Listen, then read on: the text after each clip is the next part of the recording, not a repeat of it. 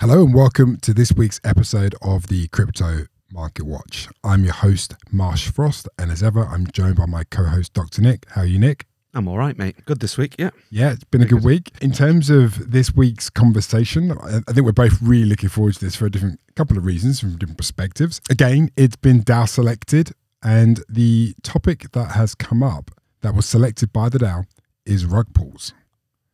I know this is something you're super excited about. You love a good rug pull. I've been collecting them. You have. I'm not shocked that you've got this many types of rug because people are very creative, but I'm shocked that you've actually been able to categorize these and organize them essentially.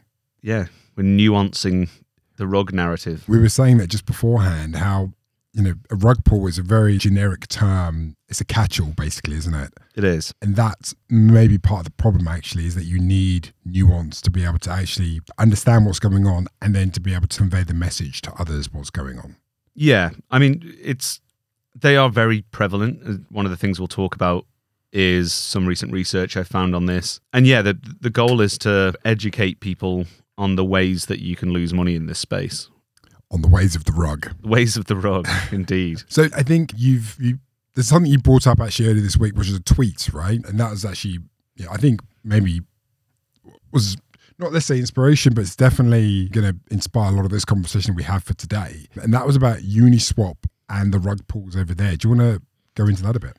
Yeah, so I had a semi-viral tweet this week, mainly because Kobe retweeted it. I don't think there's basically any point. Oh, really? Yeah, but there's no point in tweeting unless Kobe retweets it. But yeah, so basically, very simple. I just said, according to this research, 97.7% of tokens launched on Uniswap were rugs, and linked to this paper called Do Not Rug on Me, Zero-Dimensional Scam Detection, which I instantly thought they should have called it Don't Rug Me, Bro, instead. Do not rug on me. It doesn't make any sense. But yeah, basically the paper is a nice bit of research, actually. Some guys have done some on-chain analysis, and they basically looked at the Uniswap contract. So the Uniswap is like a factory contract. It allows you to launch liquidity pools.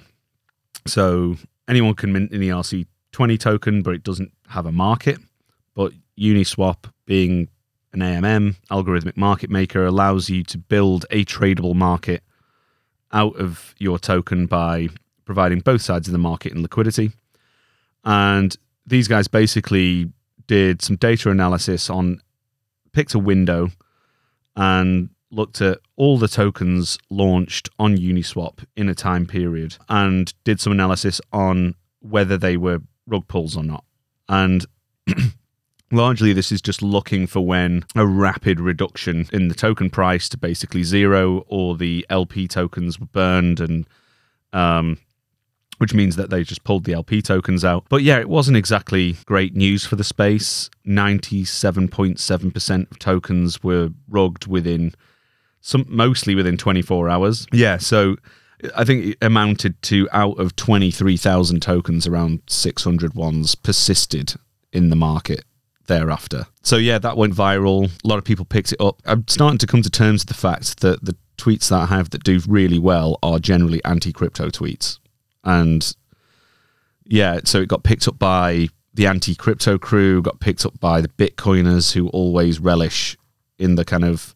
I saw some of it. Yeah, that's all the Bitcoiners retweeted it and stuff. So yeah, it's not great news for crypto. And I thought this would be a good opportunity to go into what a rug pull is and essentially establish what we actually mean by what a rug pull is. It's morphed into this thing where people think just the token price going down over time is then being rugged. It's not. That's just like, you didn't get rugged by Bitcoin because it went down 70%. You just lost in the market. Yeah, I thought it'd be nice for us to get into it. I've created a rather elaborate taxonomy of rugs, which I'm still working on. I think I've managed to compile about 17 different flavors of rug. We might not go through all of them, but yeah, we can start. It's one of my forthcoming tweets will be going through each of these different kinds of things. And largely the goal here is to educate people a little bit on the ways in which whoever's running the token that you've invested in might rug you to zero. Yeah, I think, like you say, you have got an extensive taxonomy here of different types of rugs. I was actually thinking it's more like chapters of a book Yeah, I could write a book on this. Definitely. I might do one day. So there's, as you can tell, there's a lot to go through here. So I think we probably need to just jump into these. And so we might not go through all of them, but we'll make you aware of what they are in their highest form if we don't go into detail. So should we start with most basic rug? Yeah, I call this... So rug is a crypto term. I first heard it in about 2020. But really, we used to just call these things exit scams. So there were loads of these in 2017. I would say the similar sort of percentage we've talked about, as this research talked about, 97% was the same case in the ICO boom of 2017, ICO season. But we just called them exit scams then. And essentially what the most basic rug is that you collect a load of money off people and run off with it. And this is largely why securities laws existed, right? So this is a tale as old as markets. Someone creates an investable object and then convinces you're going to get really... And you go ahead and give them your money and then they just disappear. And that is an exit scam. And so really when we talk about a rug pull, the phrase comes from pulling the rug out from underneath you. It's the idea that you got duped in to buying something, you've given someone your money, and they've just gone and yanked it away. They've just done a runner with it. So when we're talking about a rug pull, the dynamic for me is that there is a group of people who were ultimately in control of the money and they've ran away with your money, right? And everything thereafter is... how do they do it?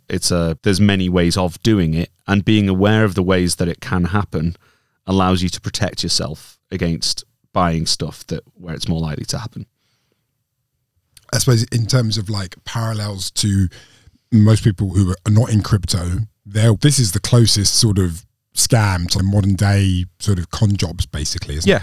It's a classic con. Yeah. Basically, you give people money for something that you think you're going to get, and you turn out to be rugged. Yeah, that's basically it. It's a scam. And yeah, a lot of people responded with that paper, which is, are these really rugs? Because it's actually closer to spam. 23,000 tokens. Most of them had barely any pretense of actually ever being doing a project. Actually being a project at all. It's more like noise. In experimentation as well. There's a new tool. Let's all experiment and make stuff. And a lot of them went to zero, but it wasn't because they rugged anyone. It's just because there's no value in them. Yeah, potentially. And I think the way that they did the research, it implied that there was intent there to do it. So the goal is to lure people into your liquidity pool. And essentially what you can do is, so how AMMs work. So let's say we're setting up a new token. So let's say I set up Nick token and I pair it with ETH. So I determine the rate at which it's traded for. So say you get 1,000 Nick tokens for 1 ETH. So let's say I put 100 ETH in and 100,000 tokens, and now there's a market. So if people put Ether in and take Nick tokens out, then the price of Nick tokens will go up based on this XYK curve that the Uniswap V2 AMM runs on. So basically what happens is people see the token price going up because it's moving up this curve. People are swapping ETH for tokens. And then ultimately, if you hold the LP tokens, so the LP tokens are a derivative object. So if I put 100,000 Nick tokens in and 100 Ether, I get back some LP tokens, which are actually the square root of token A and token B. That's how many LP tokens you get. Now, if I just take those LP tokens out, I take all the money out. If I'm the only LP, so the next one I've got on the list is what I call the classic rug. So the classic rug is someone holds the LP tokens, and that's the rug. So who holds the rug? The guys who put the original liquidity in. Other people have taken tokens out, put more Ether in. So what I might end up with is 5,000 Nick tokens and 200 ETH. So I've just made 100 ETH as I reclaim those LP tokens and take everything out of the pool. And because I was the only liquidity provider, there's no tradable market anymore, and the token goes to zero. There might be other people who've come in and become an LP at that point. So one of the ways you can spot this is how many liquidity providers there are in the pool. If there's one LP provider, one person holds the rug. And the chances of it being a rug pull are very high. That is a really good insight. I'm glad you think so. No, I don't think many people will be thinking to look at the liquidity pool and to see how many providers there are. So diversity on the LP, the metric is who holds the rug. Yeah, how many people hold the rug. Yes, how many people hold the rug. If it's one person, they control the market and they are the liquidity provider. And any person who swapped their tokens for Ether has just given them money, basically. Right. It's just waiting to happen. Great point. So yeah, that's the classic rug. The LP tokens get yanked. And yeah, so a lot of what was discovered in that paper is that event happening, basically. They looked at the transactions where someone has just yanked the LP tokens out. And yeah, that's it. Game over for that token. Got it. And then you've got the token rug. So this is the one thing that if you only understand like three of these things, these three things are the most important things. So a lot of people, and one of the findings of this paper was that there's a tool out there called Unicrypt, which allowed you to basically burn or lock your LP tokens up for 5 years. Some people were doing it for 50 years or whatever. And what that implies is like, all right, this person, whoever the liquidity provider is not holding those tokens because they've sent them to a smart contract and locked them up. So that gives you this full sense of security that I can't be rugged, because people got on fairly early on to actually, yeah, if someone pulls these LP tokens out, the game is over. Oh, but look, they've locked them up. And here's the Unicrypt transaction that proves that those have been escrowed away and they can't be taken away, which provides people with a sense of security. The problem is there's more than one way of getting that Ether out of the pool with the tokens in, and the other is dumping the tokens in. So if I've put 100,000 NIC tokens in with 100 Ether, if I'm holding 10 million NIC tokens, all I need to do is dump them into the pool and take the Ether out. And that's the token rug. And that's the other side of the game. In fact, one of the degens that, responded to my tweet this morning was like, but this DEX locks the tokens up, locks the LP tokens up. So you must lock the liquidity for at least 3 months. But that actually might even be worse than that not happening, because people think it's safe now. So they put more money in. Yeah, so they put more money in. They think it's safe. I looked at their white paper. It said rug pulls are impossible. Like, you can't, means there are no more rug pulls. And actually, this is totally naive. Titanic style thinking. Yeah, it's just because no one thinks at this third layer of the game, right? What's happening with the tokens, which is why at Factory DAO we've built this vesting system. In fact, it was the first thing that was a vesting contract for the tokens to prove that we don't hold enough tokens to end the game. And actually, it's a rather sophisticated mechanism which allows you to set the emission schedules of the tokens, so the tokens go to the various actors on a predictable schedule. And that's the other side of the game. So just locking the liquidity is 50% of it. Really, it doesn't really protect you at all. If whoever's holding a whole load of tokens on the other side can easily snatch all the money out in one transaction, and it's just as easy to rug a token that way. And it's honestly surprised me that this gone around the space as much as this knowledge hasn't gone around the space as much as I thought it might. And to the point where there's whole startups out there who are building, like, telling people it's safe now because we've locked the LP tokens. Actually, no. The token rug is probably more common. And I think that was one of the findings of the papers as well. It wasn't always the case. The LP tokens got yanked and it was game over. It was mostly people dumping the tokens in and running off. More sophisticated, the token. It's the second layer game. Yeah. Like, it's just the easy way to do it is yank the LP. Yank the LP tokens, but and largely people still think that makes you safe if it's locked in Unicrypt. And yeah, so the token rug is the other way it's done. And again, it can all be done in one day, APL tokens in, and it's all over. And then you've got the slow rug, which is, I think, really interesting. Actually, it's very similar to a previous one. Go on. Yeah, so the slow rug is basically scammers who are playing the slightly longer game, right? So a lot of the meme coiny dog Ponzi contracts that went around. So, for example, Safe Moon was a slow rug, and I don't think that's fairly controversial. It's gone down 99.9%. But the goal here is to prolong the game, right? So the real wins, and you know, rather astutely, a lot of people commented on that paper and said, actually, we should be looking at this on volume, because most of those 97.7% of rugs happened like in a very short time horizon. It's like they pile a bunch of people in and it's all over very quickly. Whereas actually the scam, and this probably in that analysis means the 2.3% is actually still full of rugs as well, which actually means it's worse. And basically what happens here is we run a game, we set up a Telegram group, we might even have a website, we'll start getting some marketing so that keep the when marketing gremlins happy and everyone can see there's work being done. So like Safe Moon was a good example of this. They called it a fair launch.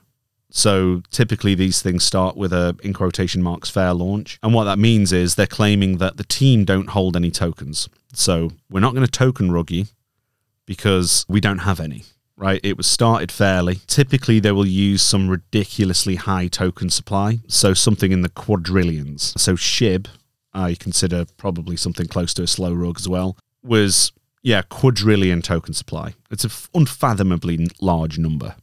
15 zeros, something like that.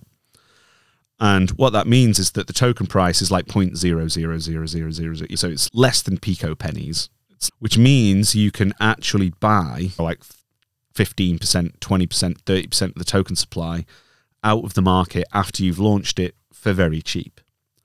So you go and buy $1,000, you launch it, it's a fair launch. We don't have any tokens ourselves, but you're the first buyer in the pool. Right, so you get your tokens to do the rug anyway. But you look like a legitimate buyer.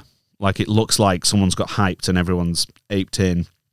And a lot of these high unit bias token, like quadrillion tokens, they were fair launches, but all the insiders bought the tokens anyway. And they might even get a few mates in this time. So it's not just the guys running the project. They've told their friends and they get in super early.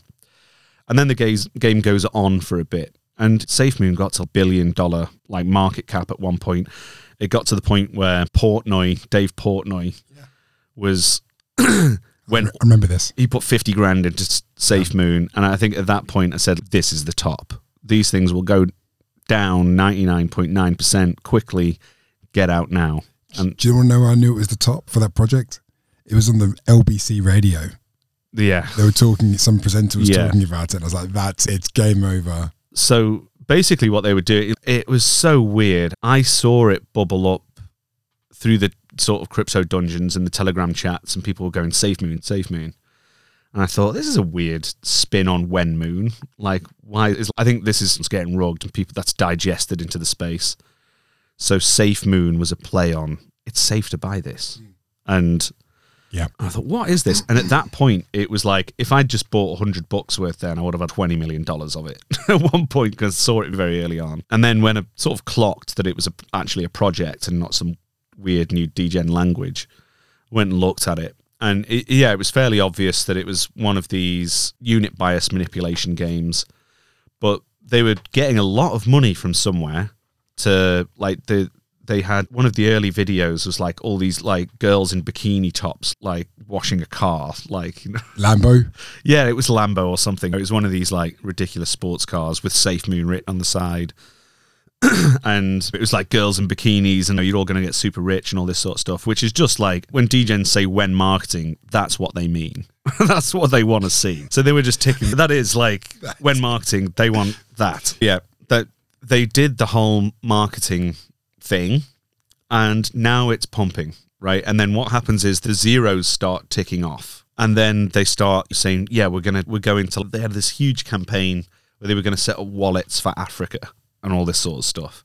And I think they actually did have a group of people out there saying, yeah, the wallet's going to come out, it's going to be huge. And yeah, it got ridiculously pumped up high. And this thing had, at this point, hundreds of millions of dollars of volume.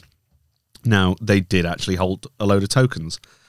And they said X amount of this goes to some kind of tax, right? So every time you transfer the token, some of the value that you're sending ends up in some wallet. They control that wallet.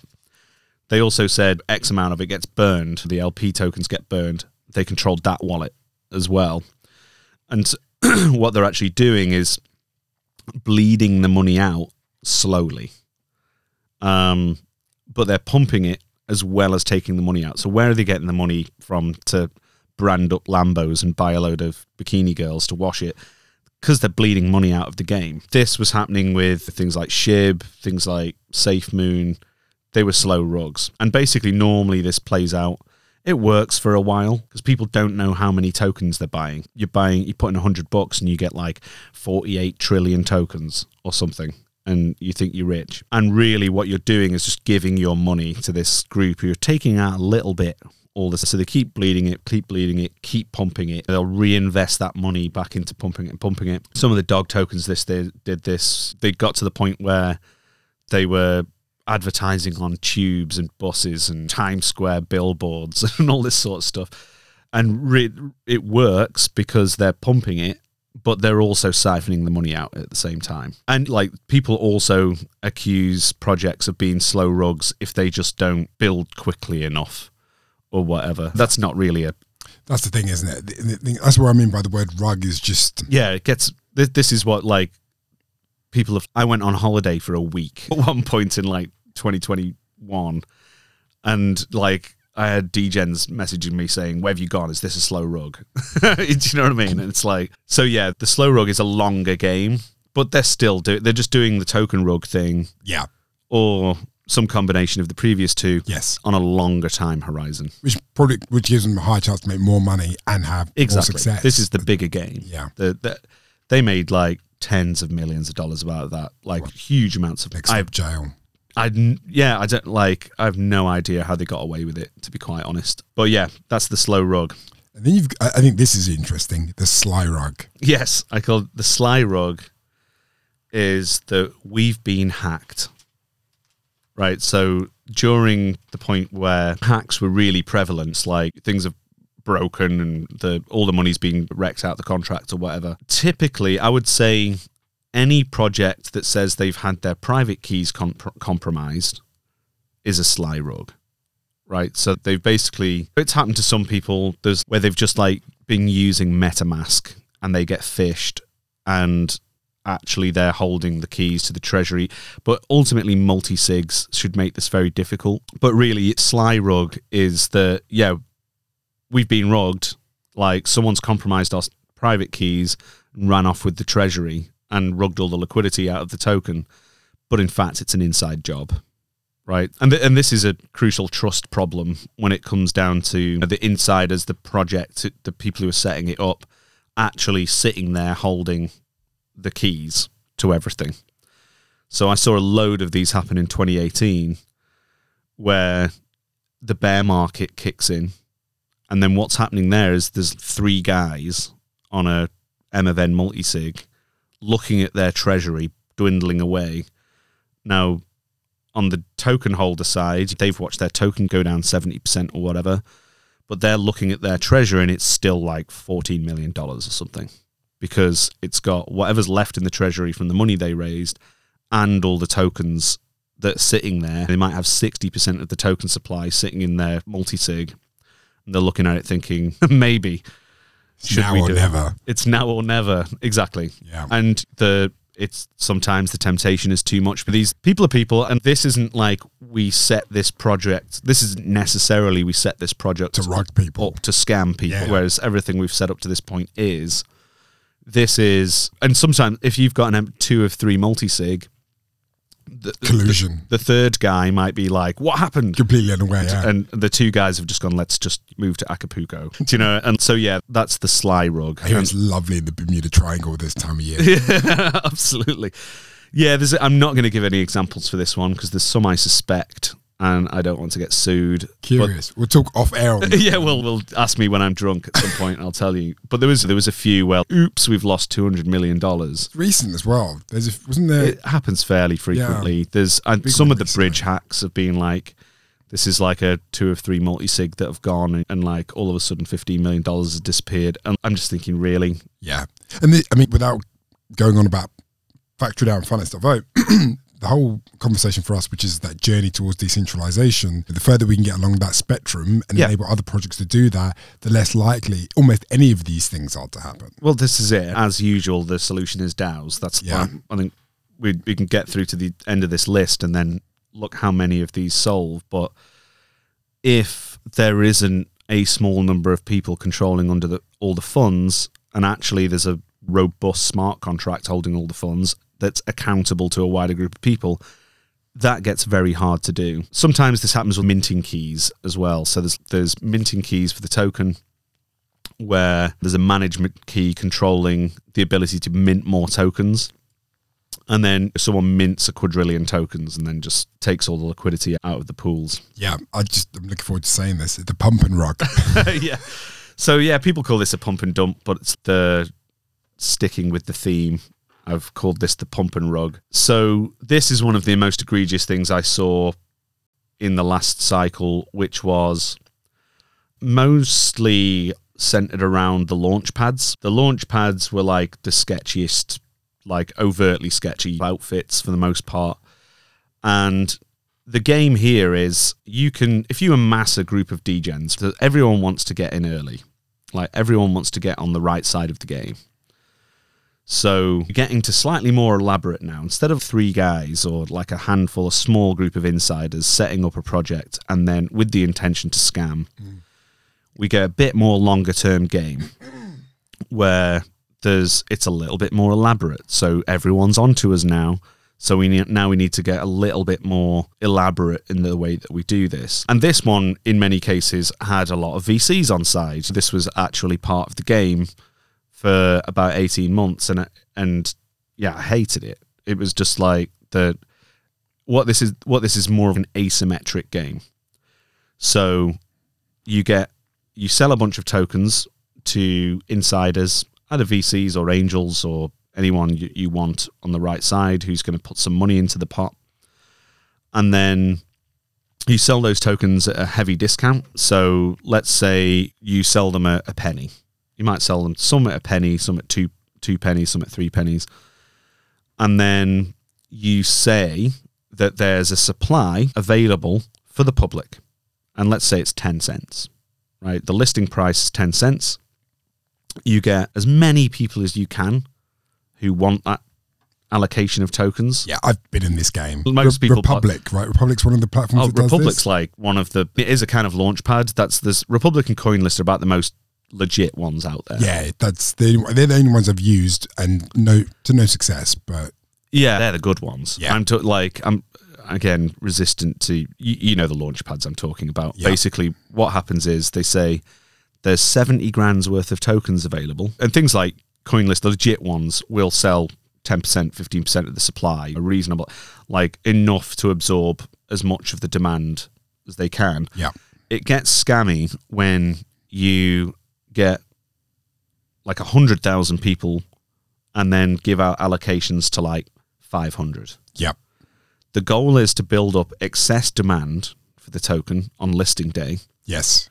Dangle some affordable tokens to a smaller, make that game really competitive, get everyone really frothy about it. Yeah, yeah. Everyone wants in that allo because it's free money. And in fact, they do get free money. Yeah. They get their tokens, they get their 10 cents worth, like 10 cent tokens.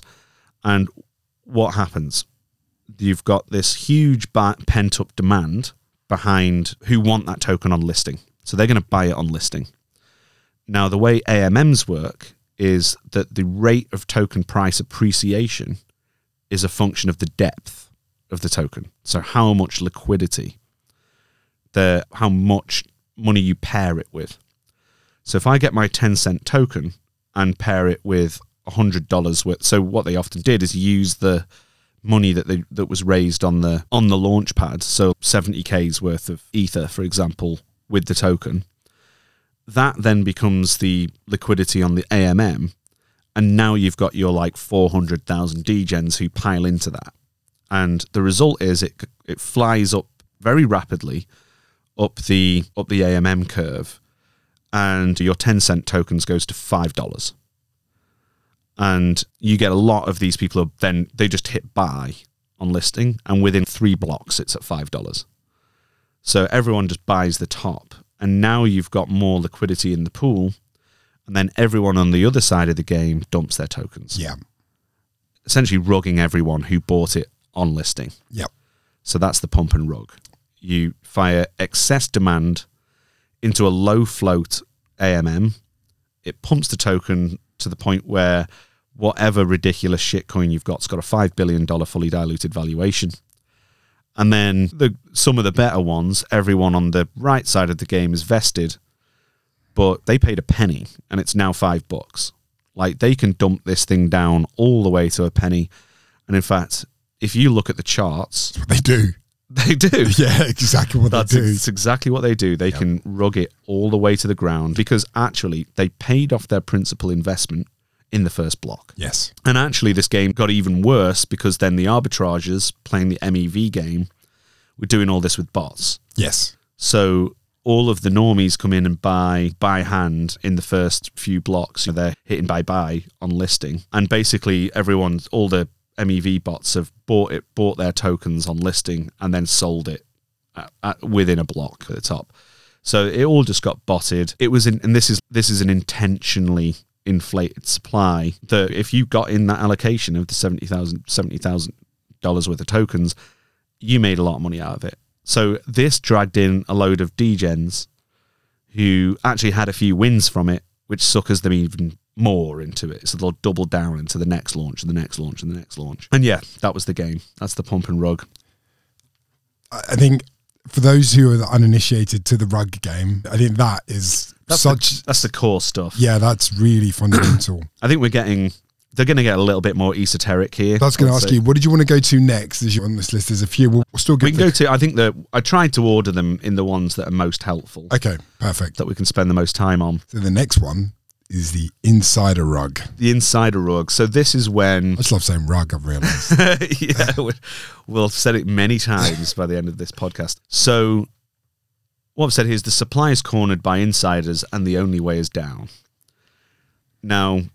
It's very similar, though, to Pump and Rug, right, in a sense that... Yeah, there's been some big games ones on this. I've said this publicly on Twitter, so I might as well say it here. The ICP, the Dfinity project, is just like the tentpole example of this, where you've got your colourful pie chart, your tokenomics, and it's got 10 different slices in it, but 7 of them are all insiders. They're all on the right side of the game. So there's team, foundation, initial investors, ecosystem tokens, blah, blah, blah. My parents. Yeah, friends and family. Friends whatever. and family. And actually, they're all controlled by investors. And largely projects have got greedy on the raised as much money as they could by keep selling the tokens to the point where they've sold a lot of the supply. And actually, it's 70% owned, cornered. Ah, got it. So they got themselves in this position because of their raise. Yes. It wasn't so much that they were maliciously setting out to be a bad actor, because I think they had a good idea of what they wanted to create. It's hard to refuse money. Yeah. You've got big funds going, we'll give you $30 million now. Yes. For 5% of your token supply or 10% of your token supply. Yeah. Hard to say no. And they'll think, the more money take, the better chance of success we've got. When marketing, we can answer all these questions. Yeah, we can go and pump this. And actually, the token economy is dead on arrival. Yes. Because there is no way for people on the other side of the game to win ever. Yeah. Because whatever the price is that the insiders bought the tokens at, especially if it starts with an incredibly inflated token price on listing. So I think ICP had something like a $50 or even $100 billion valuation on launch day. And it's feasible, whatever liquid tokens you've got, even if you've just got 2%, 3% of your tokens available on listing day, you can pay off your principal. Which means that you're free riding on the remaining 97% of your tokens that you bought. So it's literally costless for you to sell them. You can literally sell it to zero because you've paid them off. Like, anything from now is free money. Yeah. And a lot of token supplies fall into this. So it's like there's some out there the, 30-40% of the supply is owned by 30-40 people, and they've paid off their principal already, and they can sell it to zero. Just quickly, what framework do you look at with this then? So is it like you need to see X amount of holders with X percentage? I think you've got to be looking at, so most of the time there will have been X percent of token supply sold to initial investors. You don't want that supply to be too big. You want like 5%. I think you can go up to 20% potentially. But what you want to see is those investors vested. So locked away. Yeah, if they're locked away over numerous years, yeah, then that can be just counted as inflation. Yes. And they shouldn't have access to the listing. Or if they are part of the listing, retail. So it's possible, like I've been thinking about this for our Factory DAO token economics. I think actually you want a liquid float that's quite big on day one. So a lot of the times we see, and this is a sort of feature of this kind of rug pull, is that you'll get 5% of the float is liquid. So 5% of the 100% of the tokens is the circulating supply. And what that means is that the market cap looks small. You know, that you might have a $20 million, $30 million market cap. But actually, when you look at the fully diluted valuation, and you take into account all the other tokens, it's actually valued at $2 billion. And it's incredibly overvalued. Yeah. The degens just look at market cap. Oh, the market cap's kind of low. I think this could go a lot higher. When actually it's already deeply overvalued. So what you want to be looking for me is around 20% at least liquid on day one. That can be the initial investors, because what you're looking for is a fair valuation on listing. So everyone can be liquid with their tokens as long as they're not sitting on 20, 30, 40x on day one. So for me, and again, this is why a lot of what we've built is to mitigate against these kind of asymmetries in the market. Our launch system is a token auction system. So we find the fair launch price. So you don't get this absurd pump to $5 billion valuation on day one, because that's absurd. Yep. What What you want is a price discovery moment where people are buying it based on the valuation that they perceive the project to have. Yes. So taking all that kind of initial day one speculation into an auction system means that you can launch at the average weighted price of the auction. And what you've done is found like the mean. Yeah, you smooth out the swing highs, swing lows. You found the average perception of what the network is valued at. Yeah. And that's the listing price. Yeah. And all of the liquidity that is collected in that auction is the liquidity that goes into Uniswap. So instead of really thin float, you actually get a very deep pool on day one. And all of the vast majority of anyone who got in early is vested over a period of time, and our bank app will show you their exact emission rate over time, and that can be monitored over 3 years to see how many of those initial investors are selling, and that's public and open information. So everyone can see if there's 90% of the investors are just selling, the tokens come out by the second, and they're selling every day, dumping out. The retail can see it. Yeah. And it's just about information and reducing asymmetry. So mitigating against a pump and dump, making sure anyone who was on pre-listing they take on additional risk by being locked up for a longer period of time, because money has a time value.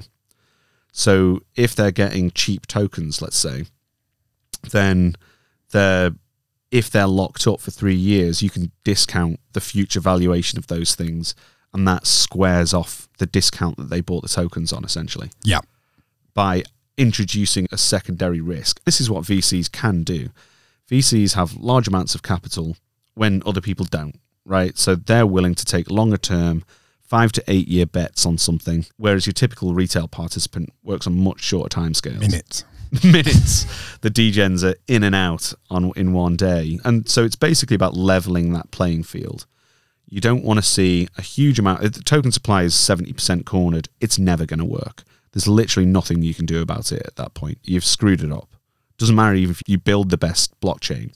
Like if you build the best L1 and 70% of people own the tokens, it's never going to be decentralized, because it's just the whole network's owned by insiders, so it can't be decentralized. So yeah, that's the kind of insider one. The next one I've put is like the algorithmic rug. Now, one of the things that people kept saying actually is you can't really call these rug pulls because they're in and out in one day.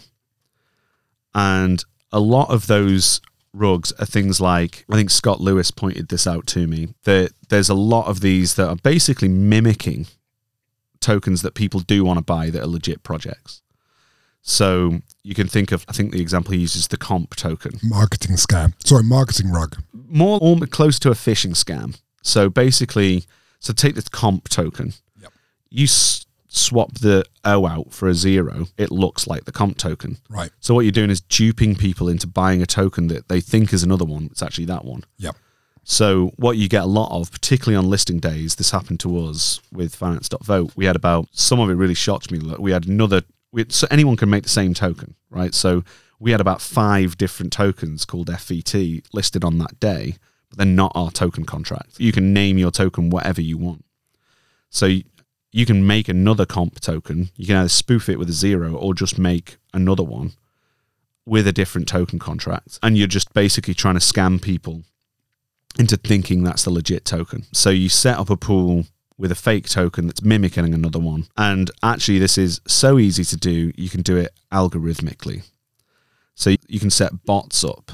So found one day in particular during the bull run where there was 4,000 rugs in a day on BSC. And that was peak. Yeah, that was like when it went super insane. And actually what's happening there is there was about 3 or 4 actors. You could trace the funds back to 3 or 4 wallets. And actually it was 3 or 4 actors running bots, spamming these things, convincing, just picking up the stray degen who wants comp token and buys the wrong one. And then they'll wait until they get a few dupes and then rug it. And you can do hundreds of these a day. So there's no limit. The only thing it costs you is gas. To deploy the contract. To deploy the pool, yeah. And then rug it. So it's like on Uniswap, this actually started to cost a lot of money at one point. It would have cost you a good $1,000 or $2,000 to deploy a Uniswap pool. But on BSC, you can do this for less than $5. Even at peak times, it's super cheap to do. So a lot of these are like close to spam. And then that's why they're like algorithmic rugs. It's just like some scammy operators just trying to dupe people into passing degens who are not paying attention. And as soon as you put the money in, it's gone. Like you go and buy like $1,000 worth of comp token and it goes boop, it's gone. The second that you've put it in the token. It cost them £5 to deploy, but they've taken your $1,000. So there's a lot of that. And I think most of that 97.7% is that. So yeah, I think it's the very quick and dirty sort of way of doing it. Now I saw Is it though? That's actually it's relatively technically involved, right? It may be a quick rug, like it may be minutes. Oh, you need to know what you're doing. You need to be able to write some smart contracts. For really, this. it's very efficient. Oh yeah, it's an efficient process because you're not doing it manually. Yeah. I haven't lived in Telegram groups for a long time, and people say, Nick, look at this. So I ended up being Gen DD as a service for quite a long time. And I saw some of these got really elaborate, some of these algorithmic things. I bet. Where they would spin up a website, and it's got the team on it, and you click on there, and they've got LinkedIn like profiles. Well, it's not hard to clone a site, is it? No, you could algorithmically clone the site, algorithmically clone the contract. The whole thing was clearly generated in an automated fashion. Yeah. So they built scripts to do those. The way I clocked it was those. You can tell these people do not exist. GAN generated AI faces. Yes. There's like the people were like, these are AI. This is an AI generated thing. This is a scam. But that everything was generated by script to the point where they set up a little operation where they spin up the Telegram group, spin up the site, create a lot of free people. Even the people looking a layer deeper and checking if these people, exist on LinkedIn or whatever, they had profiles there. They were algorithmically generated. Like it got yeah, that was almost impressive. It's just like fair play, but like I saw. I can respect the innovation. Absolutely, not the purpose of the outcome. Yeah, wow, exactly. So yeah, that I think. Basically, the headline is don't trust anyone. That there's... Is this to encapsulate all rugs? Yeah, there's a few more. So like I've got things like, I think I've got the rug sandwich, which is a sandwich attack. And most people wouldn't call this a rug pull, but I do. Largely because the kind of MEV people like to think they're just arbitragers and not scammers. But like, for me, you're just exploiting. It's just a trade, bro. If some degens got their slippage set high, tried to buy $1,000 of tokens, and if it's sufficiently illiquid, they can pump that token value up. Buy it before that user. So a sandwich attack is basically you buy that token before your user, push the token up really high, and then sell it to them, and then dump your tokens back in. So basically their trade sits in between your buy and sell. And under the right circumstances, I've seen it on our market. Our token went from like a penny to 15 cents in one block. And they'd pump it, like the arbitrageurs use sometimes quite high capital to do this. And you've got nothing. You just get dust out of your trade. And that for me is basically a rug. You went to buy $1,000 of tokens for a penny, and you got 2 tokens for $1,000 or something. It's actually more rug of the individual than it is rug of the project. Yeah, Everything exactly. else has been project orientated. Yeah. So then we've got into some like more esoteric stuff. For me, the people who got dusted with Tornado ETH, the dust rug, this is people like, you can basically not be able to exit any of your crypto now because a sanctioned address, you've interacted with a sanctioned address, which means that the chances of you using a Coinbase account now are like 0. Yeah. To the point where you can't exit the fiat anymore. You might as well have been rugged. Yeah. I've got the bacon rug, which is a kind of, basically this is a spin on the bacon number. So the bacon number is how many degrees of Kevin Bacon you are on a film. So you can pick any film, and within X hops, you can get to Kevin Bacon. You know? Never heard of that. Have you not? It's basically, there's real maths behind it. They call it the bacon number. And it's 6 degrees of separation. Yeah, I've heard of that. Using Kevin Bacon as the sort of way to prove it. It's like an empirical proof. You can go from any film, whether it be Casablanca or Star Wars, to Kevin Bacon in 6 hops. But the bacon rug is, okay, you are 3 hops away from Tornado Cash. So a lot of people all of a sudden couldn't use Aave. Like, people who got dusted discovered this. They're not allowed to access the front end for Aave now because they've got one of these things that detects how many, if you've interacted with a sanctioned address. Some exchanges go X hops out from that. So someone who interacted with Tornado Cash sent you some ether, and therefore you're on the blacklist as well. Now, some go to 3 hops out from this. So 3 hops is what like institutions will use as this is clean crypto. If you go to 5, everyone is. I was going to say at 3, seriously. 6 degrees of Kevin Bacon if every single address on the network is within 6 degrees of Tornado Cash. So there's a possible everyone is rugged scenario where some rule comes in that you are 5 hops. 5 hops is the rule. You've just done it again, haven't you? That's the end. You're just giving regulators ideas here. I know. We need to be mindful of it. But no, I think you make a really point there. And the DAO rug? That was thinking about Merit Circle. So this is the one where I think it was YGG invested in Merit Circle, which is another DAO. It's a DAO that's essentially a guild where they invest. The guilds turned into like these sort of proto investment funds for gaming tokens and what have you. YGG put in like $1 million into it, and then the DAO decided that YGG hadn't contributed enough, hadn't been given enough value add, and decided they should not get their tokens. So essentially rugged them from the project. Now, not quite rugged because they refunded them.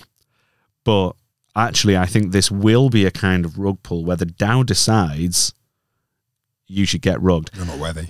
Exactly. And especially when now people are looking at things like SPTs with revocation rights, where I know people are designing these things where the DAO's decided you're a bad actor and you're rugged, and we just revoked you and you're out. So I think that's going to be one for down the line. DAOs will rug people. And the Merit Circle one was a kind of indicator of that. Really interesting. That is, and just going back to what we were talking about last week with like international digital waters. Yes. And having DAOs based in these sort of quote unquote theoretical spaces where you can do whatever you want. If a DAO has that set of rules and you sign up, then that's that. Yeah. Like the DAO will decide you're not worthy, or just DAO votes to keep your money and not give it you back. And that's definitely going to happen. Will happen. I don't think those DAOs will last very long, but it will. They will last. I mean, stuff. if you join the pirate ship and you get mutinied, that's on you, right? Part of the game. Yeah. Rug. Yeah. The Vapor Rug is just, it's vaporware. Like, you bought a token which all the marketing says it's going to be great. It's white paper and dreams. It's going to take over the world. Very common. And again, really what we've done here is mostly been talking about the 2.3% that's supposed to be good. But actually, a lot of this stuff is, buy this. It's going to be amazing. And BitBoy says it's going to go 10,000x or whatever. And actually, they've got nothing. They've got no tech. It's quite common. Very common, and this was really common in 2017, where everyone was promising these things, and there was barely any smart contracts around. So underneath the surface, underneath the marketing, it was actually vaporware. There was nothing. Most of the time, there was never any intent to build anything. It was just, let's keep the token, let's pump it, and you're pumping a token, and underneath there's no substance, there's no utility to it. It's just... It's vaporware. The Inu tokens, the Inu rug, this is like people, Elon's tweeted something and all of a sudden, I don't know, whatever he's talking about, like the bird token. So I suggested that Elon should turn Twitter into a DAO and launch bird token. And sure enough, there's a bird Inu token knocking around because Elon's talked about it, free the bird, whatever.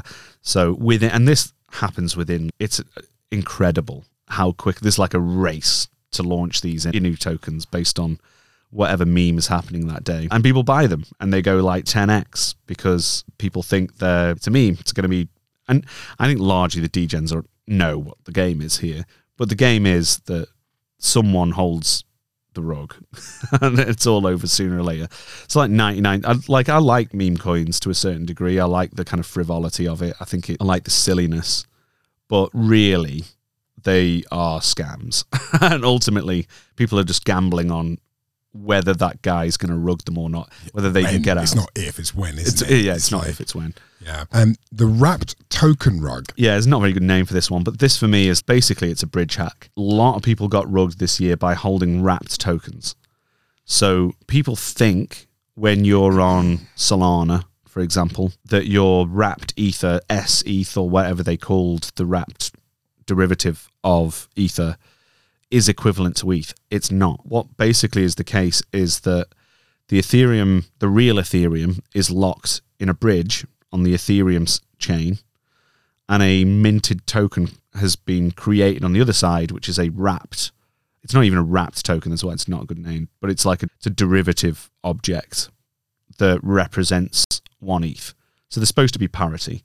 This derivative object is 1 ETH. Yeah. And I think it was WETH on there because it was a wormhole bridge, right? So right. When Wormhole got hacked, something like $600 million of Ether got stolen. Whoa. It was huge. It was like hundreds of millions of dollars. And what that meant is that anyone holding ETH wasn't holding ETH on Solana. They were now holding a useless token that was not backed by anything. So in essence, you've been rugged, everyone at once. And this is why bridges are like super dangerous. Yeah. Because it's like putting your money in a bank on one side and getting some pretend money on the other side with the view that you can go back to the bank and get your Ether back. Yeah. But if all that Ether's gone, the bank is empty. The promissory note is just an empty promise now. I owe you $1 million. Yeah, exactly. And so really, this is a way to rug many people at once. So all the bridge hacks. A lot of bridge hacks this year. Yeah, lots and lots. Especially late, like last quarter. Because they're all centralized. Again, it's another feature of centralized weakness. Binance had the big one. They did. Now, I don't know how much that recovered because they essentially paused the chain, didn't they? Yeah. Didn't hear what we should check out maybe for next week. He decided to restart it. Do a bit of digging to see how much of that they recovered. But that one was the Wormhole one. Jump Trading, the kind of big market maker, that they were heavily into Solana. So the whole chain having all this bad debt would have been catastrophic. So they just squared it off and they recapitalized and rebacked all those tokens, but most of the bridge hacks didn't. The final one I've got here is the rebase rug. This happened a lot in Olympus Down and associated forks. You think you've got X amount of tokens, but actually the whole supply is being inflated all the time. It's when like people say that about Ethereum now, though, the new Ethereum is because it's no longer, it's inflationary now. no, it's always been inflation. In fact, it's deflationary now. Okay. So in Bitcoin's inflationary, as much as the Bitcoiners like to think there's some deflationary token, actually it's inflationary because they're paying the miners in Bitcoin who essentially dump it into the market to pay off their things. So the inflation halves every 4 years. Yeah. But now with Ethereum, you know, that we were paying miners, we're now just paying validators. Yeah. And now with the token burn, if more people pay in transaction fees than the fees that they're paying the validators, it's actually net deflationary. Yeah. And Ethereum has been in that state. So it's actually the opposite. Ethereum is now a deflationary token. But actually the rebase DAOs largely just played this game of, hey, you're getting 1,000% AP, ohm and all that sort of stuff. And the idea was that actually if you're staked, you're not getting diluted. But really, if you're holding a token and not playing that sort of staking game, or if you're coming in late, what you're buying is it's just the whole economy is being diluted to an extreme degree. So you're just like, your value is being inflated. Now, I suppose there's technically the case in Ethereum that if you're not staking... That's what I meant. Yeah, I think I understand what you're referring to now. But by essentially 7% a year or something, your share of the network is being diluted. But if you include the fees and the deflationary dynamic, it probably offsets that a little bit. But yeah, that's always the case. If you're not a miner in Bitcoin, the Bitcoin that you're holding is essentially being diluted as more are coming into it. But Bitcoin's going to the state where it's actually a very tiny amount now. But yeah, so I mean, and there's another rebase game which Justin Sun likes to play, which is like, I'm adding there's not enough tokens. There's one, I think it was BitTorrent token, where I'm changing the supply from, it was 1 trillion tokens to something like 9 septillion tokens or something. It was like more zeros than you can possibly imagine, which sounds great because you're getting a load of more tokens. But the rebase moment where it's all like all of a sudden there's a huge drop in price because the tokens have gone, and no one now understands what the real value of the token should be. Yeah. Because I've rebased it. It happens in the stock market called stock split. Yeah. And basically it creates this confusion That's what Tesla around. did 2 years ago, right? Yeah, Tesla have done it. Amazon just did it, I think. Yeah, right. But what it means is no one knows what the value of what the price of it's meant to be. Yeah. It's like a reset of the price. Yeah. And it's a really easy way to dump a load of tokens in the market and get away with it because no one knows what the price is meant to be. Very funny you say that because you had a tweet up recently, which is, have you ever been rugged before? And how many times have you been rugged? 2 separate tweets. And I said, no. Yeah. I realise I've been rugged now. Yeah. I bought BitTorrent. I didn't buy much, but it was like, it means a lot to me. BitTorrent is a sentimental thing. I believe in the BitTorrent network. Yeah. So I did. I bought some BitTorrent one. Yeah, there you go. And I'm not saying it's very possible that Justin might have allowed that to find a fair price based on its new circulating supply or whatever. So you're not necessarily being rugged, but it's just I've seen it done multiple times, various tokens. We're rebasing, so we've got more tokens. Yeah. And it's just an opportunity to rug people. But anyway, yeah, I think there was like 17 different types. Really interesting. I think that's been incredibly informative. There's things I just wasn't aware of myself personally, and I spend a lot of time looking at this stuff. So. Yeah. And the goal here is for like allowing you to understand the ways that you can get scammed in the space with a little bit more nuance means you can look out for them a little bit more. So yeah, my sort of like rule number 1 in crypto is everything that can be rugged will be rugged. Yeah, I like that. Because if there's someone somewhere holding, like looking at like $15 billion or $15 million in a treasury thinking, I could get away with this, they will. Yeah. It's just like the chances of, this is almost mathematically proven out, in game theory, the way to win is to cheat. So that the prisoner's dilemma was colloquially tagged as "fuck you, buddy," the game, because the way you win is by fucking your buddy. Yeah. And basically game theoretically, if the trust model isn't robust enough, it will fail. So I think there's two more rules, right? So everything that can be rugged will be rugged. Yeah. Any front end that can be hacked will be hacked. Any smart contract that can be exploited will be exploited. Yeah. I think this is adversarial games. Yeah. This is adversarial, and people need, if they're investing in this space, need to think adversarially. It's you versus everyone, and everyone versus everyone. There are people, if you've got a smart contract on chain, there's many people looking to see if they can get the money out of it. Yeah.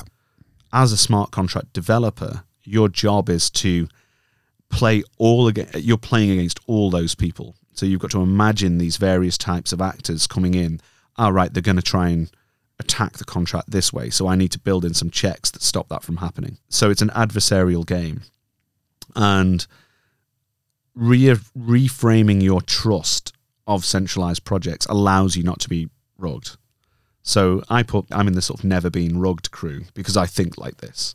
Like, I don't trust many projects, that unless I'm very certain that there isn't a huge trust asymmetry. And what I'm doing is trusting these three people not to rug me. If that's the case, I don't buy it. That's the way you've got to be. And that's why we're poor. Yeah, that's why I did make $100 million with $1,000, like in the last cycle. Because actually, and most people, like the game turned into, there was 25% of people who responded to that question had been rugged loads of times. Yeah. Which I was really shocked by. We're just too busy mid-curving everything, so we just largely we're too busy building. Who's got time to get rugged every day? No.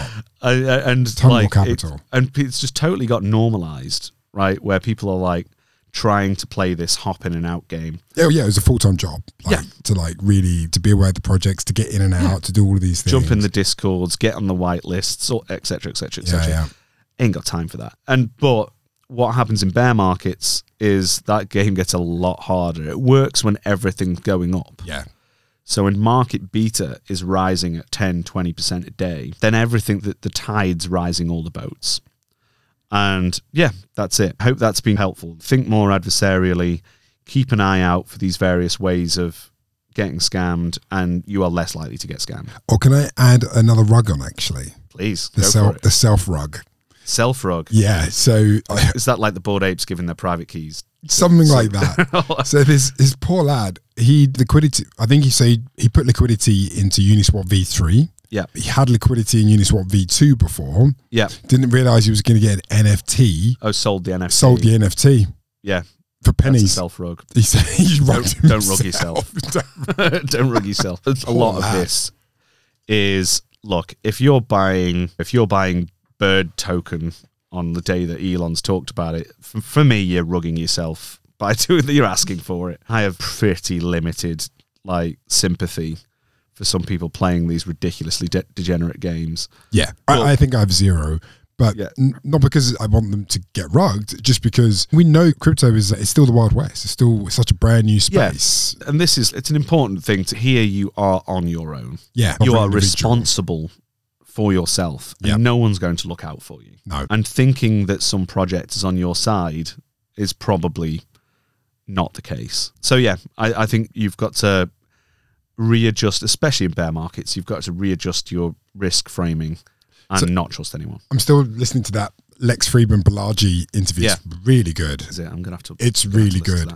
And one of the things Balaji says is that if you're giving an entity lots of trust, that probably means it's not worthy of your trust. Yes. If they're asking you to trust them. Yeah. Don't trust. And the more and more you give, the more likely it is actually not on your side. Yes. It's like it's very much the case. The people who claim to be virtuous and you can trust us, you can trust me, are normally the ones that are most likely to scam you. Yeah. Because they're asking you to trust them. And I think actually the whole framing of the space needs to be flip back to you don't need to trust us. Yes. And that's very much what the system that we're trying to build for launching DAOs means, that you don't have to trust anyone. I found that paper because I was looking for the data, like how bad is just the completely uncurated market? And it's bad, right? So what we need is, if you've got vested tokens, you can't rug them from the tokens. If you've got locked LP tokens, you're actually locked now in a kind of game theoretic equilibrium. If the people who created those tokens want to make money from it, they have to build something. Because if their tokens are locked up for like at least 6 months, for me, the creators should come out after the investors. Like you said, 1, 2 year, 3 year time horizons before the team gets any tokens. Then they have to build something. They have to at least work on generating value in that token before they can make an exit. So if the creators can't exit, then they can't rug it. They have to do something with the token. They have to build value in that token. So really hitting this, vest the tokens, lock the LP tokens, find a fair listing price for the token based on what they've got at that time. And now you've started a market with what the real value is. And there's no way for people to run off with any money until they've developed. So that, for me, builds a kind of robust starting point where you can go. And then, all the stuff around the sly rug stuff, like all the money's locked in a treasury. Now, if in essence the community controls that treasury, and people who want to build that network in a decentralized fashion have to say, look, we want 100 grand to go and do some marketing with it or whatever. They have to ask the token holders for that money. And then if they want some more, they have to prove that they've spent that money and done something with it. And for me, that really changes the trust dynamic again. The money comes out in periodic models, in periodic fashion. Small amounts of money leads to the treasury for identified use. And then the people who've then taken that money are accountable to the DAO. And if they have produced value, then they'll get more out of it. And so much of what we've just talked about can be offset by just better trust models and better levels of responsibility over the treasury funds. Yeah, I think there's definitely an opportunity for us at some point to really go through the tools that we built. Yeah. And actually give real world applications for how those things could work. In a crypto sense, I say real world, I mean in the crypto world for the time being. Yeah. But I think genuinely now, after going through this with you, I'm like, that tool solves that. That tool solves that. I literally just ticking them off in my head. This is the first time I've read this. It's not like I've read this before. Yeah. It's because I worry about these things. In the last cycle, people didn't worry about it. Yeah, no, everyone was loved rug pulls. Yeah. Like people loved Ponzi's, like proper Ponzi chasers. And really, I watched a lot of the ICOs. I built some token models for ICOs pre-launch. Most of them didn't make it to market, largely because you needed the money to get a listing on an exchange. But because of Uniswap, that barrier to a liquid market disappeared. And, what we needed, but even though the ones that did make it to market, ones that did even make it to Binance and whatever, they all failed because of inadequate trust models. And this is like building on our conversation last week about regulation. I was talking about regulation could even inhibit the generation of technological solutions to a lot of these problems. For me, all of that can be so much of those rug pulls. That percentage could come down by 90% just through technological intervention. Yeah. Without any external oversight or regulatory intervention. Yeah, it goes along that self-regulation piece, right? It does. It's there. It does. We can just improve the way that we do token launches, and you can solve a lot of these problems. I think on that note, what we can do is we can start to look at some of the news for the last week and what's been going on. Yeah. And take this in a slightly different direction. But I do think that was a really interesting share, Nick. So thank you for that. Really appreciate that. So yeah, it's been a bit of a weird week. More so, nothing so much geopolitically or anything like that, just actually in weird crypto stuff. Yeah. And some technology stuff like the Twitter piece. Like that's all a bit weird. Yeah. So certainly it has. It's actually not been super weird. Rishi's still here. He hasn't been sacked yet. So we haven't tumbled our government over for this week. It's been largely pretty quiet. Yeah, no major crazy stuff happening globally that I saw that really caught my eye. The only thing I saw that caught my eye was apparently there's US troops on the ground in Ukraine. That is deeply concerning. If that is true, that's deeply concerning. That crosses a line. But it could be misinformation. I hope it is just misinformation. It could just be fake news. I'm much rather it be fake news. Yeah. So, in fact, Elon's just dominated. I think this is our life now. I think all we're going to talk about is Elon from now on. In syncs. Because, like, I live on Twitter and it's Elon's house now. Everyone's super triggered about it. I think the kids call it based. Yeah, Elon is based for sure. Now, yeah, so I think it must have happened since the last time we were in his. Is it this week when he came in with the kitchen sink? That was last week, Friday. So, yeah, Elon's taken over. He's triggered a lot of people who are threatening to leave Twitter. They won't because they're addicted like the rest of us. They're not like, you're not. Where are you going to go? Are you going to go back to Facebook? Really? 4chan. Yeah, where are you going to go? You could go to Instagram and then you're just in Zuck's house. Like, that any better, really? So, yeah, there's no place else to go. Where are you going to go? Parler. Could go to Parler, which is now Kanye's. That's better, isn't it? They might go over to TikTok, but then you're in with all the TikTok kids. Like the number one, like Stephen King was like, I'm gone like Enron, which is a weird thing to say. That means you're going to exit scam on us? Yeah. He was super moaning about it. Like, he might fit in at Facebook, but he ain't going to go onto TikTok. He's not going to go down with the TikTok kids. They're all going to, they're going to moan, they're going to scream at the sky, but for $8 a month, they can do it now. They ain't going, yeah. And all that. So, yeah, the kind of major first intervention that he's done is said, we're reforming the blue checks. I think he's done this just to trigger the blue checks because honestly, they do have this. In order to get a blue check, you have to be known. You have to be some degree known in some circles, right? Enough to be like, you basically have to send them like links to publications, right? So you can say, here I was in Forbes. This is Forbes talking about me. This is Bloomberg talking about me. This is the journal Nature talking about me. You have to send external validation that you are who you are and that you are of any kind of significance. I'd say you got these blue check things. And in fact, it was a bit of a dark art to how you got it. And in fact, some people spent thousands of dollars on like getting an agent to help them get it. So I've been offered services like this where it's like, hey, do you want a blue check, Nick? Like, we just need to get this data from you. Have you been in any publications? I do love the fact that he's rugging their business model. Yeah, and great. Get rid of this, obviously, like, cornered game. But obviously, a lot of people who did go through this game and get the validation for it don't want the masses, the elite position to be diluted, right? Yeah. And what he's saying is like, basically, anyone can get a blue check. It costs you $8 a month now. And I think he actually took it down from 20 after arguing with Stephen King. And he went, I'm not paying $20 a month. This is outrageous. It's like Stephen King's this huge lefty billionaire who refused to pay $20 a month, which is just absurd. And yeah, so the blue check thing, but like apparently Vitalik's got real concerns that this mitigates against the scams. And Grace, one of my Twitter friends, was saying, look, this is like actually not fair. It's not, you can't pay for accreditation. And I said, look, there's loads of you can buy blue check accounts on the open market now. And I think I said something like Cardano, NFTs, Bored Apes, and sure enough, a blue check account liked the post within 2 seconds, run by bots.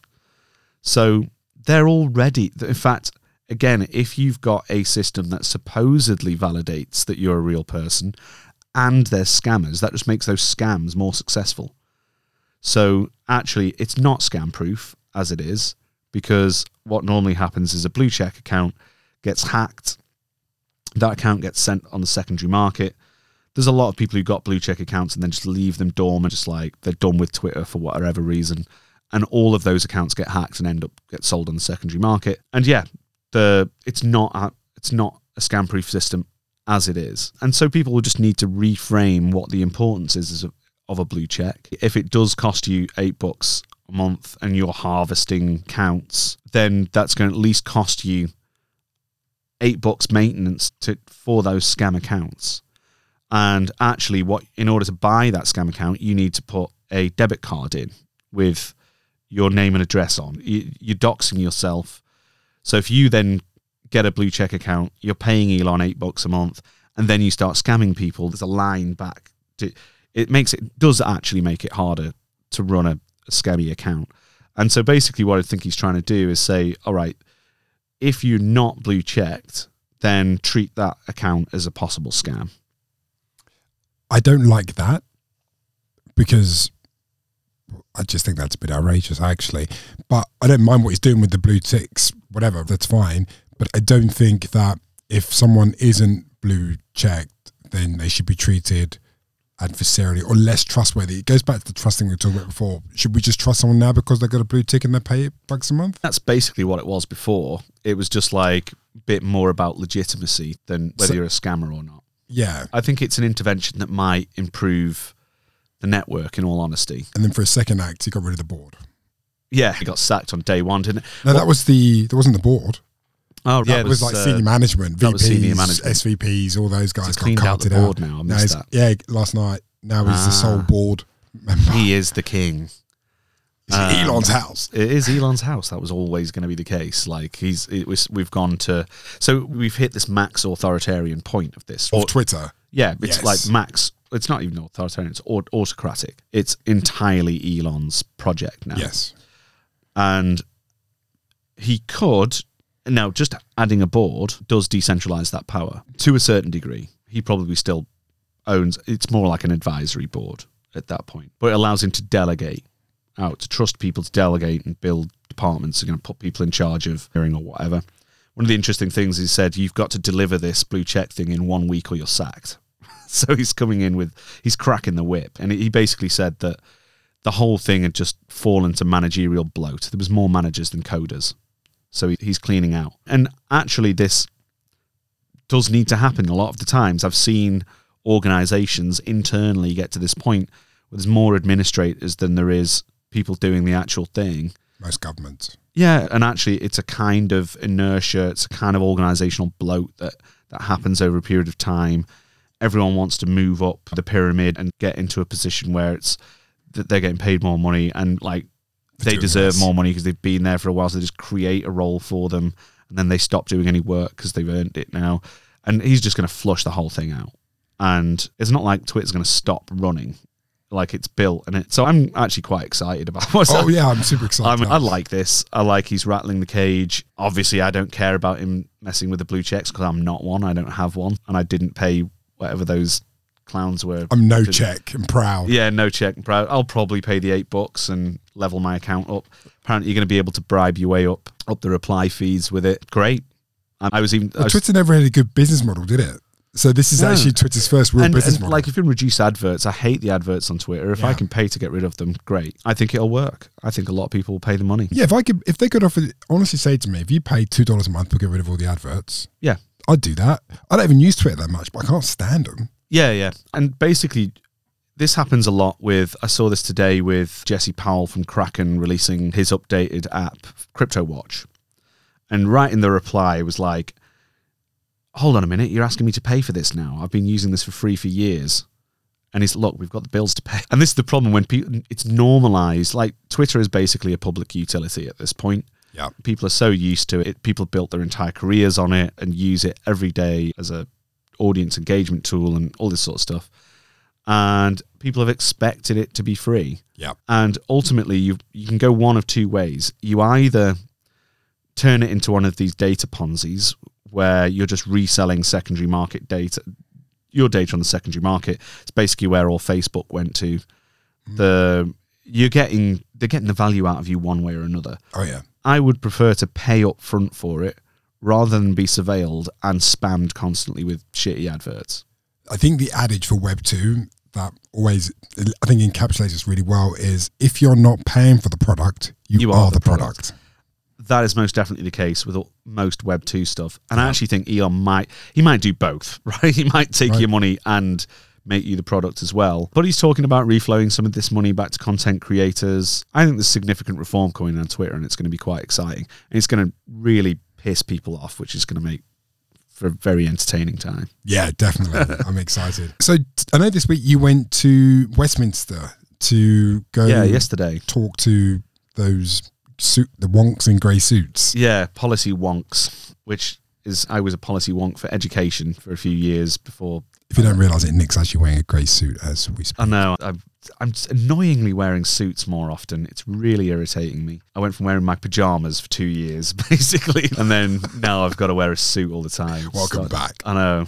You can't escape the real world. Yeah, I was invited to come to a meeting, which was a policy meeting about stablecoins and central bank digital currencies. And yeah, it was an interesting day. They had a panel there with the people from Tether and some MPs, some policymakers from the European Parliament. Big hitter room, I suppose you could say. There wasn't that many crypto. There was crypto people there, but not your JPEGers. They weren't flipping like smiley pandas or something.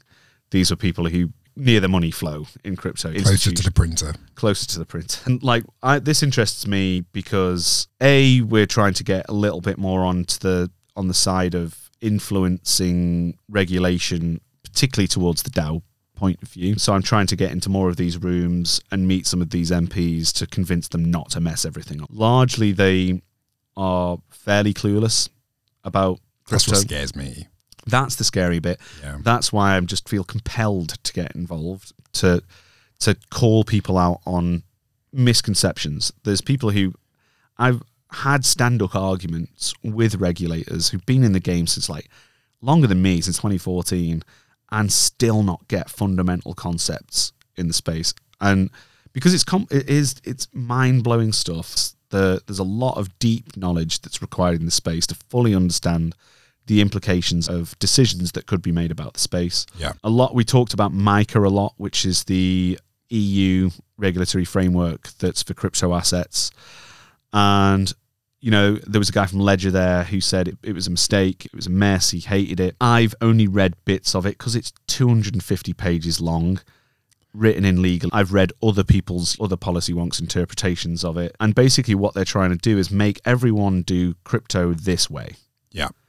And the EU have rushed ahead on it. So we spent quite a bit of time talking about what the implications were for stablecoins in the EU. Broadly speaking, it means things like MakerDAO cannot comply to it because it's written for centralized stablecoins. And again, last week I said, look, if you're a centralized stablecoin, you should have the appropriate backing for that thing so we don't end up with a Luna type scenario.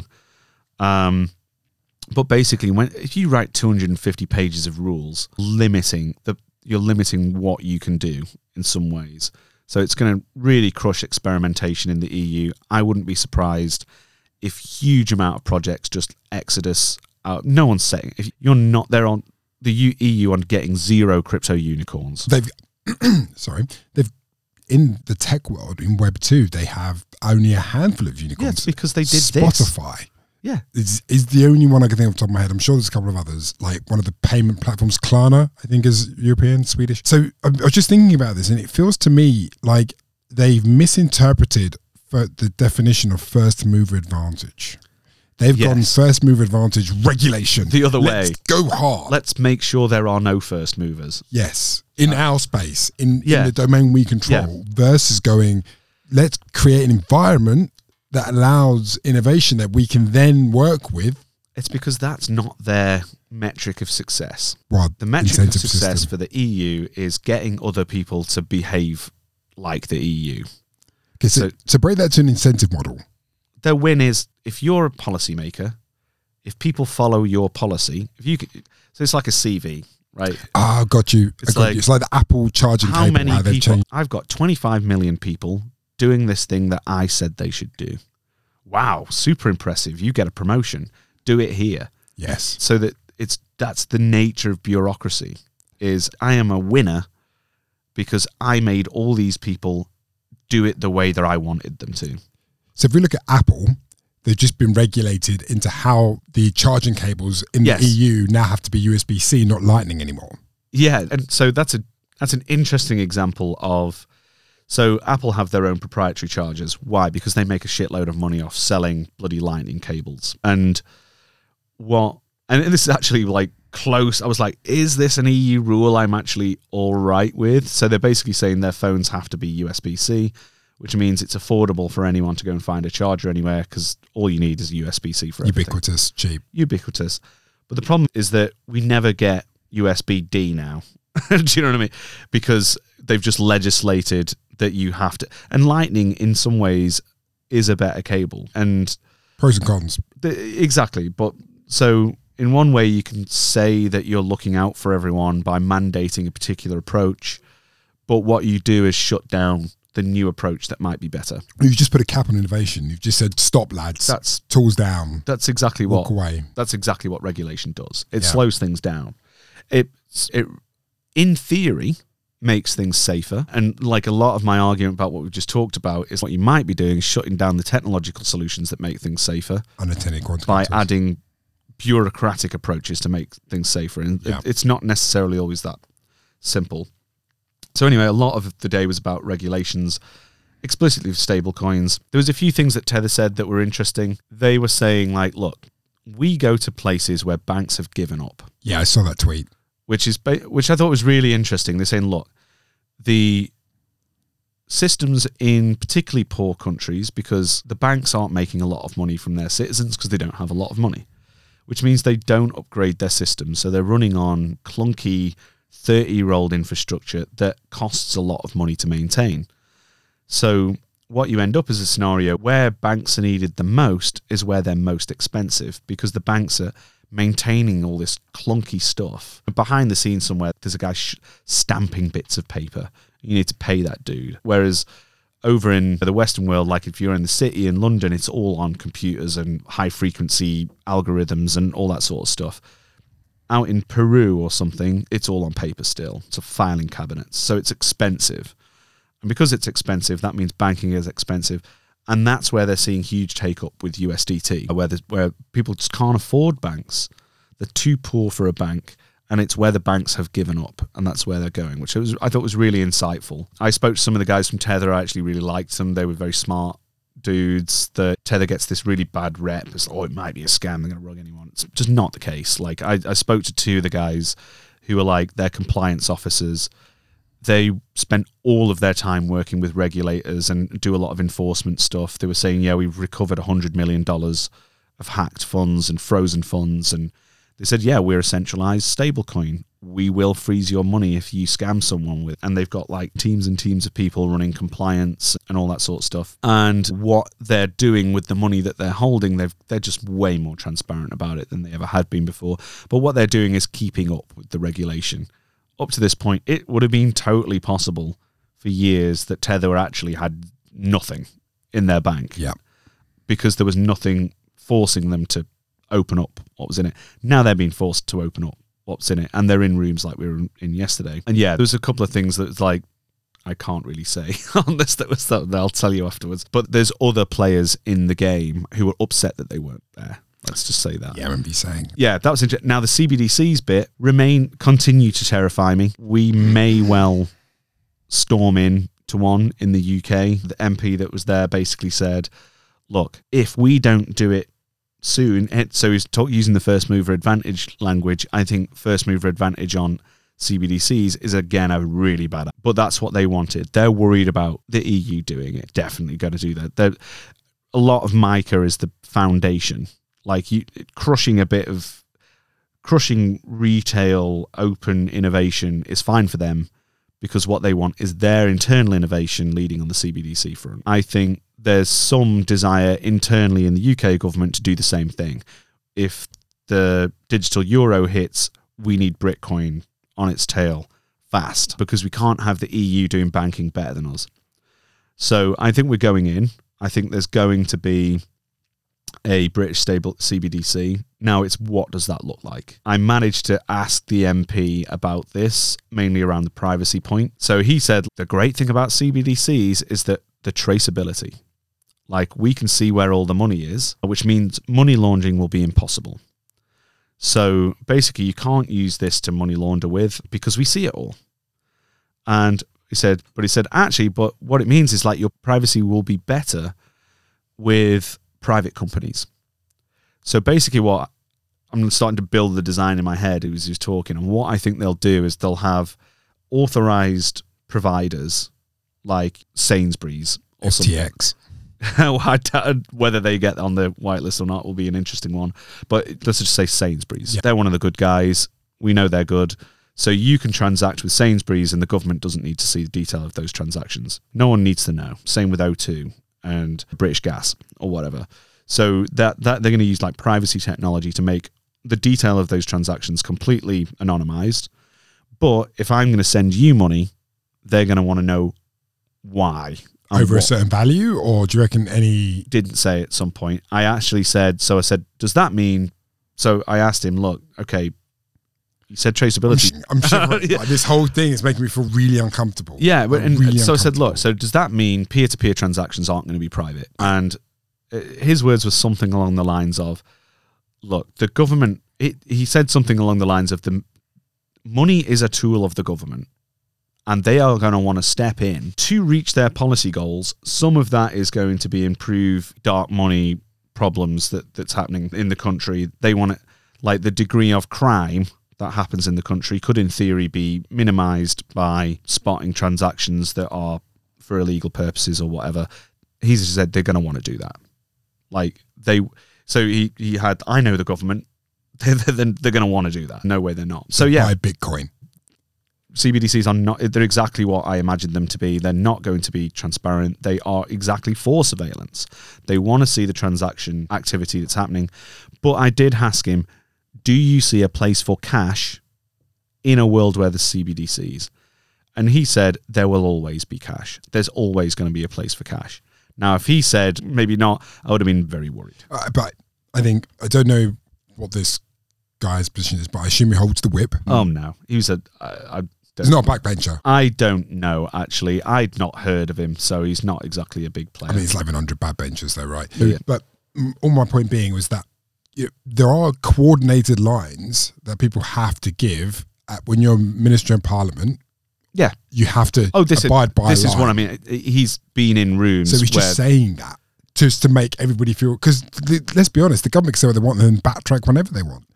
Exactly. No, there's absolutely no reason to trust that they wouldn't CBDC in circulation then take cash out of circulation, especially since all of the illicit activity will move to cash at that point. So now there'll be like all of a sudden a huge demand for cash. And so, yeah, I think there's absolutely no guarantee there's a place for cash in the future because this dude said it. That is absolutely terrifying. It gets more terrifying. What worries me about CBDCs is the programmability. Yes, absolutely. This is why I'm terrified. If this is the dawn of permissioned money. You are allowed to spend your money as long as it's in this way. Yeah. So using my Turing complete smart contracting language, I can put any logic on why and how you can spend money. And there was a dude from Cambridge University there who'd been, essentially Cambridge hosted like a hackathon for banks. And there was winners. He said Lloyds Bank won. Barclays were annoyed about it. And it was like a hackathon for banks. And what the hackathon was about is programmability in CBDCs. So that very much thinking about how you could... So yes, you're allowed to spend your money on this and not this is most certainly something they are looking at. Using it to reform things like universal credit, and which instantly means, okay, you're on benefits, right? But... You can't buy cigarettes anymore. Not buying ciggies with it, mate. You're spending that on food for your kids or on sanctioned things. Probably going to happen. And then any dystopian nightmare you can dream. Basically making digital ration books. You can start to think of it as more like vouchers for specific use cases. And there is no doubt ways that you could improve society with that tool. Like I could think of dozens of ways of smart... I design smart contracts for a living. There's loads of things that you could do for making sure money goes to a specific way that could potentially improve society. But there's also a whole load of horrific things you could do with it. And my problem is with that is you've got this thing mass adopted. Everyone's using it. Maybe you've got rid of cash at this point. Now, what happens if some loony party comes in, like all of a sudden some ultra right-wing party gains massive prominence? They're not in the game at the moment, but 10, 15 years time. Italy's just literally doing the thing. Yeah. And I don't know much about Italian politics, but they do have... It's the first extreme right wing since Mussolini. Yeah, they've got legacy with fascist parties and all that sort of stuff. I don't know what they're like now or whatever. But we could end up with some absolute cranks, because we are a democracy, come out of left field or right field, whichever way you want to, and then they are in control of this thing that allows you to remove freedom from everyone. Because if you take away people's money, you take away their freedom. It just only just dawned on me now, actually, that what we're talking about, CBDCs, actually, I'm going to call it a fascist enabling technology. Could be. And the reason why I'm going to say that is because I think the definition of fascist and fascism actually often gets misused and is skewed, right? Yeah. And the definition, as far as I'm aware, please tell me if I'm wrong, is it's the merger of government and industry. And it's when the government controls industry is essentially what fascism is. That was Mussolini's definition. That was his definition. I've not actually heard that before. Yeah, that's what I mean. So looking at CBDCs, you're essentially giving the governments tools that can enable them to do that. Yeah, for me, it's using force to make people to comply to an ideology, right? It's and this is the problem. I look at things in terms of power asymmetry. It's exactly what we've talked about all the way through. All those rug problems, all those types of rug, where there was an asymmetry in power. Yes. Between Party A and Party B. Yes. And Party A is the government. Yes. And they might be benevolent now, but who knows what they might. And this is what governments need to be thinking about. You think you're going to be in power. What if that isn't the case? Yeah. If you give a technological tool to the government, you might not be in control of it in the future. Who guards the guards? Yeah, exactly. And so that's what worries me about it. So for me, look, there's an instance of central bank digital currencies which improves settlement at the banking layer. There is ways that you can use a central bank digital currency where banks have direct, instead of just the Bank of England having access to the central banks or whatever, instead of just being like a single, not many people have access to the central bank. Central bank digital currencies allow essentially retail, like me, what I'm doing is directly getting my money from the central bank for whatever reason. So I might do a Forex swap, like if I'm going to buy some euros, I might directly transact to the central bank in order to get them.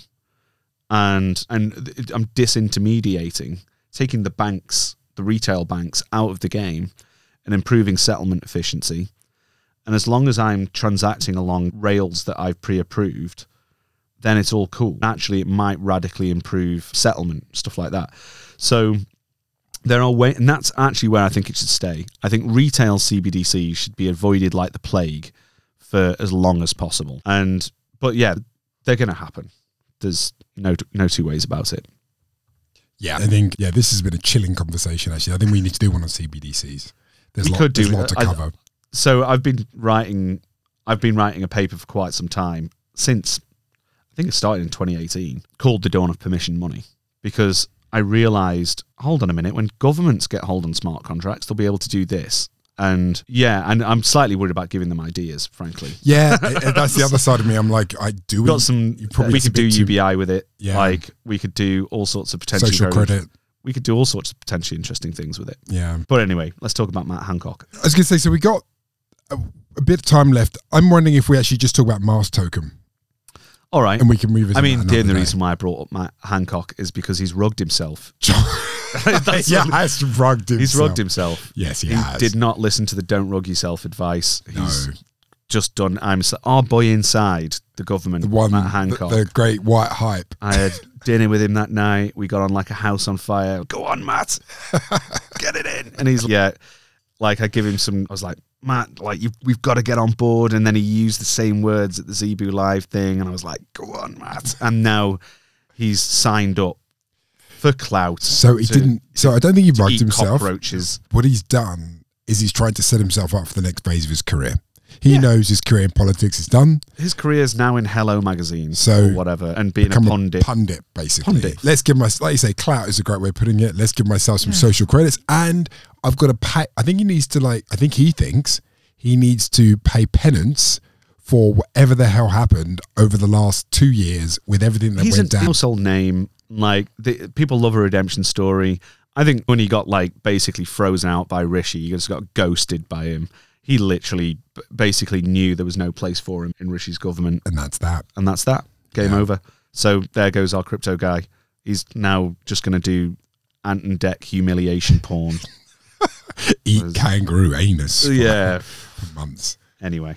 So final one. Yes, the last one was a Mars token. You brought this up just before the I saw it morning. Actually. Binance, as we know, are in the Twitter deal, and they are releasing a perpetual swap contract, which is a basket of 3 tokens. BNB, Doge, it's called Bird Perp or something like that. And the third token was called Mask. I was like, what is this? That's not the MetaMask token, which is what people speculated the Mask token would be. And it's some project. And the project basically allows you to, via tweets, interact with the blockchain. So basically you can like have transactions via Twitter. It's like essentially a browser plugin that allows you to there's a few of these things around. It's not necessarily endorsed directly by Twitter. It's just some third-party app that uses the Twitter API, or even just hooks data from tweets and ingests them into a toolbar. And basically what it allows you to do is do what they call initial Twitter offerings, which is an ICOs. Basically, CZ is bringing ICOs back, and you'll be able to ape into ICOs, ape into shitcoins via tweets. Given that we just talked about rugs for the last hour and a bit, it is quite incredible that they're basically going to bring it to the lowest common denominator, essentially. They're now really taking rugs to the masses. Before you had to do... taking rugs to the... You had to be relatively technical before. You had to, like, have a wallet, do all these things. Going, greasing the wheels. Yeah, now it's just like... On scams, potentially. It depends what they do. Yeah. If you raise tokens, if you're doing an ICO and on the back end there's a DAO, maybe not. But yeah, and so I've predicted this last year. I might dig up my prediction thread that I made, one of which was like ICO is going to come back. I just thought people are really pissed off with VCs owning all the tokens, and that will just make ICOs come back. Open public crowd sales. And that's how projects get their money. And instead of 5 big VC companies holding all the tokens, there's 25,000 holders on day one. This could be it. And I'm all for it. I thought the ICO model was better than what we ended up with in the last cycle, as will be played out by... Now, obviously, there's all the trust problems with those centralized companies holding all the tokens. I don't hate it. It depends how good the projects are. So it depends on whether whoever Mask is can vet, and it might be Binance that does it. It will be Binance. They seem to want to own all aspects. Bring ICOs back. I'm not buying them. Yeah, we're mid-curve that the whole way. Like, no.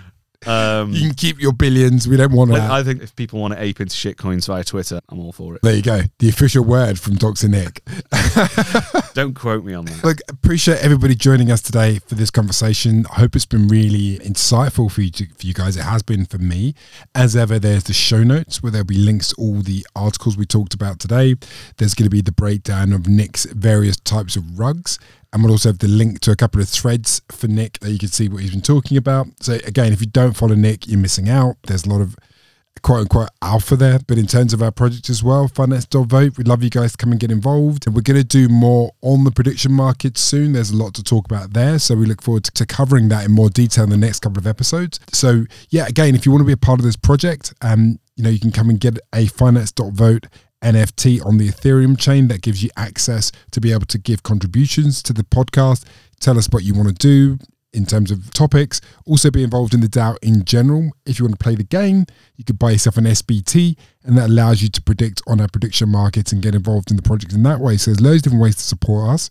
And again, we really appreciate your time. We look forward to seeing you guys next week, and have a great week. See you later. See you later. Cheers, Nick.